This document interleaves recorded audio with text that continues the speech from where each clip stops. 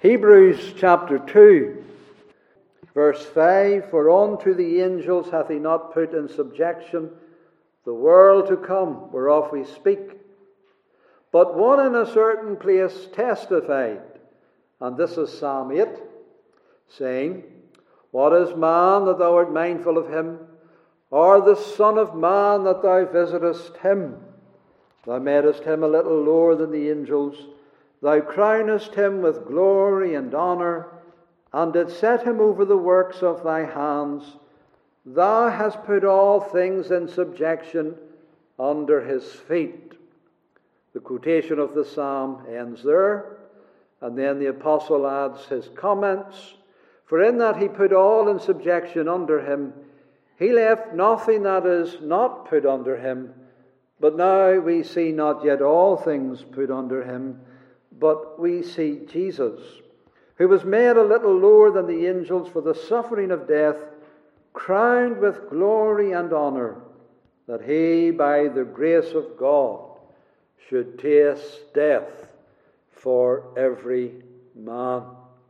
Psalm 8 teaches that dominion is to be given to a man, a dominion over all the works of God's hand, a crowned man, a glorious and honoured man, a man with dominion. Thou hast put all things in subjection under his feet. Now those feet, under which all things are put in subjection, are the feet of a man.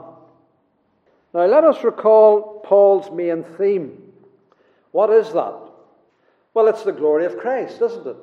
It's the divine glory and the preeminence of Jesus Christ, the Son of God. The glory of him as the divine Son in chapter 1, who is greater than the angels. He's greater than Adam. This is what this section is saying. He's greater than Moses. He's greater than Joshua. He's greater than Aaron. He is the greatest of all. He's telling us that Christ is glorious and greater than all, to show us that we are in a new age, that we're in the better, that we're in the age of fulfillment, that we are in the day of salvation, where we have the incarnate Son of God now reigning in heaven, in the highest place in the universe, all things put under his feet, reigning in the heaven at the right hand of God. That's what he's doing now. We're not waiting for him to reign. He is now reigning at the right hand of God. We have to always keep that in mind throughout our study of Hebrews, that Paul, while he's intertextual and uses very many references, as we shall see, there is one main text that is before him, and that is Psalm 110. The Lord said unto my Lord, Sit thou at my right hand, till I make all thine enemies thy footstool. Till they're all under your feet. I put all things under your feet. That is his main psalm. He is still dealing with that theme, now in verse 5 following, that Christ is greater than the angels. He commenced that in chapter 1. He never really left that theme. He just broke off in a little bit of exhortation, a wee bit of application. But it was still in his mind. In verse 2 there, for example, you see the word spoken by angels was steadfast. This idea of him being greater than the angels is still in his mind. He hasn't left it. And then in verse 5, he comes back to the theology upon it. And he says, For unto the angels hath he not put in subjection the world to come, whereof we speak. So he's back to these angels again. Christ greater than the angels. Now it's obvious that when he deals with this subject, he foresees an objection of the Jews. And he probably heard this in the synagogues, these objections. The objection is that Jesus, who Christians call the Christ, is a man of Judah. He was Jesus of Nazareth. He's a man who suffered. He's a man who died. He's a man who had pain and who was buried in a tomb. And a man, the Jews would say, is less than an angel. Because Psalm 8 teaches that. Made a little lower than the angels. So there you have it, the Jews would say. Lower than the angels. How then can he be greater than them? And that's true. He's a man who cried. He's a man who hungered. He's a man who slept. A man who bled and died. That's the Jesus that all men saw. But that's the only Jesus that the Jews saw. Now, Paul, as I said, he met objections like that. We don't see his kingdom. We don't see anything glorious. We don't see the new age. The Jews taught that Messiah was to bring in the new age. He was to bring in a new world. But we don't see it, they were saying. We don't see this dominion. We don't see him reigning. We don't see all things in subjection to him. See, that's always a Jewish problem. They have to see the physical. They have to see the literal. They have to see a Jewish kind of utopia, a Jewish kind of millennium on earth. But all they see is a Jew who suffered and died and whose body disappeared and is no more seen. They don't see Christ ruling and reigning now in glory at the right hand of God. They don't see a man who has all power given unto him. They don't see that because they're blinded and there's a veil over their mind. But we Christians, we see Jesus. It's only seen by faith, by Christian faith in Jesus Christ. Now that Christ is greater than angels is seen that he has this dominion over the world to come, not the angels. He received this dominion, and he received it, as Daniel says, as the Son of Man. He was ushered into the presence of God as a man, the risen, ascended man, and he received this dominion. And he was set down into his rest at the right hand of God. Finished. Completed. And he reigns now. We can connect this verse 5, for unto the angels hath he not put in subjection the world to come. We can connect that with verses before, verses 1 to 4, and I will do that. We'll come to that in a moment. But we can also connect it with the end of chapter 1, because what does it say there at the end of chapter 1? It says, to which of the angels said he at any time, sit on my right hand until I make thine enemies thy footstool? Are they not all ministering spirits sent forth to minister for them who shall be heirs of salvation? For unto the angels hath he not put in subjection the world to come, whereof we speak. So it's not to the angels. The Lord didn't say to any angel, sit thou in my right hand. I put in subjection all the world to you. He never said that to any of the angels. He said it to a man. He said it to the Son of God, his own Son, who was man. That's who he said it to. He didn't put it in subjection to them. He put it in subjection to the ascended Lord. An angel didn't hear Psalm 110. David says, the Lord Jehovah said unto my Lord. That's Jesus Christ. Jesus is David's Lord. Messiah is David's Lord. He said unto my Lord, sit thou at my right hand. That's who heard it. Not angels. The Son of God heard it. And the angels, they're just ministers to the heirs of that world to come. That's all they are. But the one who has the dominion is Christ, the Son of God. That's as King. He's our King. The kingdom is his, and his people are citizens of the world to come. And all power is Christ's, not angels.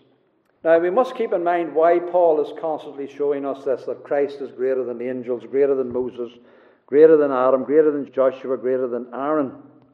It's not because the believers don't doubt that, they know that, but he keeps reiterating it so that he will bring this out, that the Christian dispensation is the last. It's the last days. That the Christian dispensation is the better and the best. That the Christian dispensation is fulfillment. He's reigning now. He has the kingdom now. It's inaugurated. It's not the consummation of it at the end. That's not till the marriage supper of the Lamb at the end, at the last day. But it's inaugurated. and he's reigning. This is what the Apostle Paul is meaning here. The kingdom has come and Christ is reigning. And the Jews are always saying, we don't see it. We don't see the literal fulfillment of the Old Testament. We don't see it. And Paul is saying, well, we Christians do. The Jews believed that Messiah would come and bring in a new world. And Paul is saying that's what he's done. Now in this verse, all turns on the expression, the world to come, whereof we speak. What is that world to come? And we have to understand that. And there are things that are not easy in this epistle to preach on, because we don't want to get too academic and too theological. We try to be practical. Whenever we go through difficult portions like this, we just have to do the best that we can in the time that we're given. I'm not going to say in all the ideas what people think it means. I'm just going to preach on what it appears to me to mean. And it's something that Paul is already speaking about, that his whole epistle is about, whereof I speak. So he's speaking about the world to come. He's speaking about it quite a lot through this epistle. The world to come is the heavenly inheritance. It's what the Christian is going to enjoy in all its fullness. You remember how it says at the end of chapter 1, the heirs of salvation, the inheritance. That's the world to come. Those who are going to be in the consummated new heavens and new earth. Those who are going to be free utterly, completely of the curse and of any effects of the fall. And that is under the dominion of Jesus Christ. It has its culmination at the last day, but it was inaugurated when Christ died and rose again and ascended. Christ received the dominion at his ascension. He is now crowned with glory and honor. By his death the work is finished, and he has entered into his rest. And he rose on the 8th day. It's a new age. It's a better age. It's the new world has commenced with the reign of Jesus Christ. We don't see the kingdom in its finished glory, that is true. And we look for the new heavens and the new earth still. And here we have no continuing city, but we seek one to come. But it exists, and it's sure, and it's a reality. We just haven't seen it all yet. But we are enjoying the powers of the world to come. They're already here. In that mighty resurrection and ascension of Jesus Christ. We are already in the heavenlies. We've been raised into the heavenlies in Jesus Christ. In our union to Jesus Christ, we are now in the heavenlies. In our union to Jesus Christ, we are already in the kingdom to come. The earth has been shaken by the powers of the world to come. The divine eruption into our world has already taken place with the advent of Jesus Christ. And so to be saved is one day to be in the new heavens and the new earth. Even now, as I say, in the union to Jesus Christ, saints are in the heavenlies. We are in the kingdom of heaven. Now, in order to do this and to bring man into the world to come, Christ had to become a man. That's why he took flesh. It's not that he's less than an angel, but to bring men into the world to come, it was necessary that he take a humanity to himself, because it's only man that can have the dominion of the world to come, to save men. That's why Paul brings in Psalm 8 and goes on to speak about the incarnation and the necessity of the incarnation and the necessity of the death to bring these many sons to this glory, to this world to come. So Christ, Paul is saying, not in exact words here, but that's what's in his mind. Christ is the last Adam. He does what Adam failed to do. He has the dominion, and Christ won't fail. The reason why the kingdom was not consummated at the cross was because it takes time to get a seed in. A seed doesn't just magically appear at the cross. It takes thousands of years for the human race to grow and expand and spread. And it can't be consummated at the cross and at the resurrection and at the ascension, because the seed, he has to see a seed. He has to see his people born and then regenerated and be brought into a new creature, the new creature powers and relationships in the work of the Holy Spirit. And that's why it takes time. The kingdom of God has already come now. But all the Christians haven't been saved, and some of them aren't even born yet. We don't know how many thousands and tens of thousands more are yet to be born. We don't know how many centuries yet the world is yet to run on. We don't know. Christ knows. But he's going to see his seed. And when the last of the seed is brought in, then he'll consummate the kingdom. And we'll all sit down with him at the marriage supper of the Lamb. And it'll be seen. You won't just be tasting it. You'll see it. You'll be in it. You'll be digesting it. Hebrews 6 verse 5. There's a little expression there about professing Christians, that they have tasted the good word of God and the powers of the world to come. Do you see that? Christians, professing Christians, they taste something of the power of the world to come. Only taste it, mind you. They don't digest it. They're not swallowing it up. They're not sitting down at the marriage supper of the Lamb to fully digest it. They're only tasting it now in his house through the blessings of the ministry of the Word and by the Spirit. We get foretastes of that. There's power in our hearts. The power of the kingdom is in our hearts and in our lives through the Word. It has broken into us in the advent of Jesus Christ and in the pouring out of the Spirit. And whenever the Lord was on earth, he showed that the dominion was his. Verse 5, that word for. I said it connects us with the end of chapter 1, but it also really connects us with the verses that are before this. And what was Paul speaking about before this? He was speaking about the signs and the wonders, the miracles, the powers and gifts of the Holy Spirit. He was speaking about the indications of the Lord of glory, the Creator among men. These divine eruptions into our earth, whenever Jesus Christ wrought these miracles, these signs, these wonders, those signs accompanied him. Those signs showed that this is the man that is to have the dominion. This is the man under whose feet all things are put. He has the signs.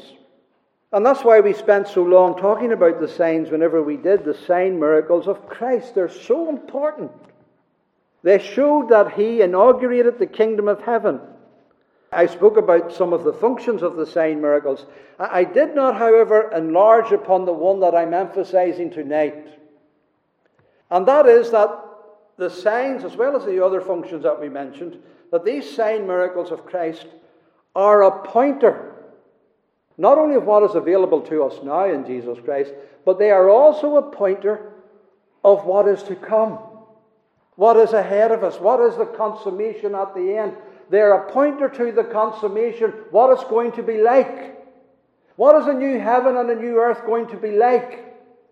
And those sign miracles, they point that out, they indicate that. Now we know that signs are a pointer of what's ahead. The highway people know that. The people who build the roads know that. They put signs up and they say 30 miles ahead, Belfast. It's ahead, it's down the road, it's before us. And the miracles of Jesus Christ are a sign. He's giving us a sign of what is before us. What is down the road. What is further ahead that he is bringing in. What he's bringing us to. And so the signs tell us of the future. A world under his dominion. A world without curse. Now we saw that Christ's miracles were of 4 kinds. I'll just quickly repeat those to you. The first category of his miracles are the nature miracles over the created elements, over the wind and the sea and water and plants and animal life. So those miracles over nature. And then the second group of miracles were those when he demonstrated his power over the spirit world, over the devil, over the demons, when he cast out demons, when he delivered legion. There were those sign miracles in that realm of evil spirits, his power over Satan's kingdom. And then there were the healing miracles, those gracious miracles of healing where he dealt with leprosy and with sicknesses and with blindness and deafness and dumbness and lameness, dealing with all of those things. And then there were those miracles which showed his power over death. Resurrection miracles, culminating in the greatest of all miracles, his own resurrection, never to die anymore. The greatest sign miracle of all. Now, all of those sign miracles, they are pointing to what's ahead. What we are going to enjoy. What that new world is going to be like. The nature miracles and all these other miracles, they show he is the last Adam, who has been given dominion over all the earth. So the signs are eschatological. He is the one who removes the curse. He is the one who has everything under his feet. Everything.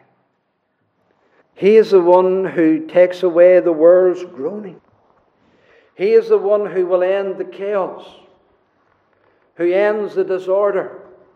The dominion was given to Adam. What the world might have been if Adam had have remained standing, but that wasn't God's purpose. And it wasn't just the earth. Adam just would have had an earth under his feet. God had a higher intention of that. It was all the world, all the creation to be under a man's feet. But that man wasn't to be Adam. That man was to be his son, Jesus Christ. That's what God purposes. That's what God is working towards. The devil thought he avoided it in the Garden of Eden, but he just hastened it. He just brought it on. God knows what he's doing. He knows the end from the beginning. God knows all his works from the foundation of the world. And so this one comes into the world and he shows he's the last Adam who has the dominion, who fed the multitude, who turned the water into the wine, who brings in the marriage supper of the Lamb, and will cause us all to sit down at the table and to have that great supper in the new heavens and in the new earth. He's the one that does that. He's the one who has everything under his feet. Psalm 8 shows us that. Thou madest him to have dominion over the works of thy hands. Thou hast put all things under his feet, everything. Sheep and oxen, the beasts of the field, the fowl of the air, the fish of the sea, whatever passes through the seas, it's all to be under his feet. And that's what Paul is quoting here. And he quotes it in Ephesians chapter 1. He hath put all things under his feet. Psalm 8. We're not waiting for that to happen in the millennium. We're not waiting for that somewhere to happen down the road. That has happened now. He has put all things under his feet. It's done now. Christ is at the right hand of God now. We read in 1 Corinthians chapter 15. All things are put under his feet. It's done now. And the apostle is saying something similar to that here in chapter 2 of Hebrews. And do you know that not only did Paul apply Psalm 8 to himself, but do you know that the Lord Jesus Christ applied Psalm 8 to himself? Thus showing, when he did, that it is fulfilled in him, he came into Jerusalem. It was in the Passion Week, riding on a colt that never man had sat on before, an unbroken colt. He came riding in on a wild colt, and he rode into the city. It's the King of Glory coming in, and he went up into the temple. That's where he went. They brought the sick to him, and he healed many, it says, and he cast out the robbers. He chased them out of the temple. You remember that? Well, do you remember what happened? Whenever the chief priest saw the wonderful things that he did, and the children crying in the temple, and they were saying, Hosanna, Hosanna to the Son of David. They were praising the Christ. They recognized that he was the one who came in the name of the Lord. They recognized that he was the Messiah. They recognized that he was the one who had all the promises to be fulfilled in himself and by himself. Even the children recognized this. And whenever the Pharisees and the priests, they heard the children doing this, they were so displeased. And they said, Do you not hear what they're saying, Jesus? Do you not hear what they're saying to you? Do you not hear what they're singing to you? You know what the Lord Jesus said? He said, have you never read? And he quotes from Psalm 8. Out of the mouth of babes and sucklings thou hast perfected praise. So the children are crying out. The King has come. The King has come to finish his work. The King has come to bring in the kingdom. He's come in on the wild colt. He's come in to bring in the kingdom. And very soon on the cross he will do that. When he says it is finished. Do you remember what he said to the dying thief? Remember the dying thief said, Lord, remember me when you come into your kingdom. Today. Today you'll be with me in paradise. Not at the end of the world. Not in the millennium. Today. You're in it today. When he died, it's finished. He brought in the kingdom in all its power. It's inaugurated. It's commenced. So all things are under his feet. So he's the one who fulfills Psalm 8, the coming one. And it was put under him as a man. And he can't bring many sons to glory without being a man. So all things are put unto him under his feet. Just think about it. Doesn't it say the fish of the sea under his feet? Do you remember the fishermen in Galilee? Didn't they think they were the boys who had the fish under their feet? They fished all night, they didn't catch anything. But the Lord Jesus come along, cast in now. All the fish were brought into the net. The nets broke. The fish of the sea. They're under his feet. He has the dominion. The signs indicate it. They show what's down the road. A creation, a world under his power, under his volition, under his word. It's all manifested. Fallen man can't control the fish of the sea. That's been all lost by man, but it's been regained by Jesus Christ. And so Christ brings the fish of the sea, and he has the glory and the honor, the dominion. He said to Peter, go to the sea, throw in a hook. You'll get some money in a fish's mouth. He goes to the sea, he catches a fish, he has the money to pay for the tax. The fishes of the sea. They're under his feet. They're under his control. They're under his dominion. The beasts of the field. You remember in his temptations? He's in the wilderness. He's in the wild fields. He's where the wild beasts are. You know what the Bible says? They were with him. He was with the wild beast. You know what that means? It means they were beside him. They came up beside him. The wild beasts, they came up beside him. Not to attack him. Not to devour him. They weren't frightened away by him. They recognized their Lord. All things are under his feet. Even the wild beasts recognize it. Whenever he came into Jerusalem on the wild colt, that's what he's showing. All things are under his feet. And just imagine that colt never been ridden by man. And they're throwing blankets and clothes over it. And they're throwing things in front of it. And they're all shouting. And they're waving their branches all over the place. Do you know what ordinarily a colt like that unbroken would do? It would go wild. It would be frightened to death. But here he comes riding under his feet. The beast is under his feet. The beast has peace. The beast has no fear. The beast knows that its Lord has come. He's being ridden by his Lord. And so he sat on the wild colt. And it's under his feet. Not an angel. Not to an angel, but to the man, Christ Jesus. He rules over the waves. He speaks to the wind. Be still. It's under his feet. You remember he walked on the sea? Under his feet. You just have to think about the scriptures and these sign miracles. It's all there. He's the one that has the dominion. He's the one who is going to make a world where there's no more sea. Because it's under his feet. He's the one who removes the curse. He's the one who has the power to curse, the power to remove the curse. You remember he came to the fig tree? He cursed it. And it shriveled up, just like that. Its Lord cursed it. And it shriveled up. He has the dominion. He has the power. He shows what lies ahead. Go ye into everlasting damnation, ye cursed.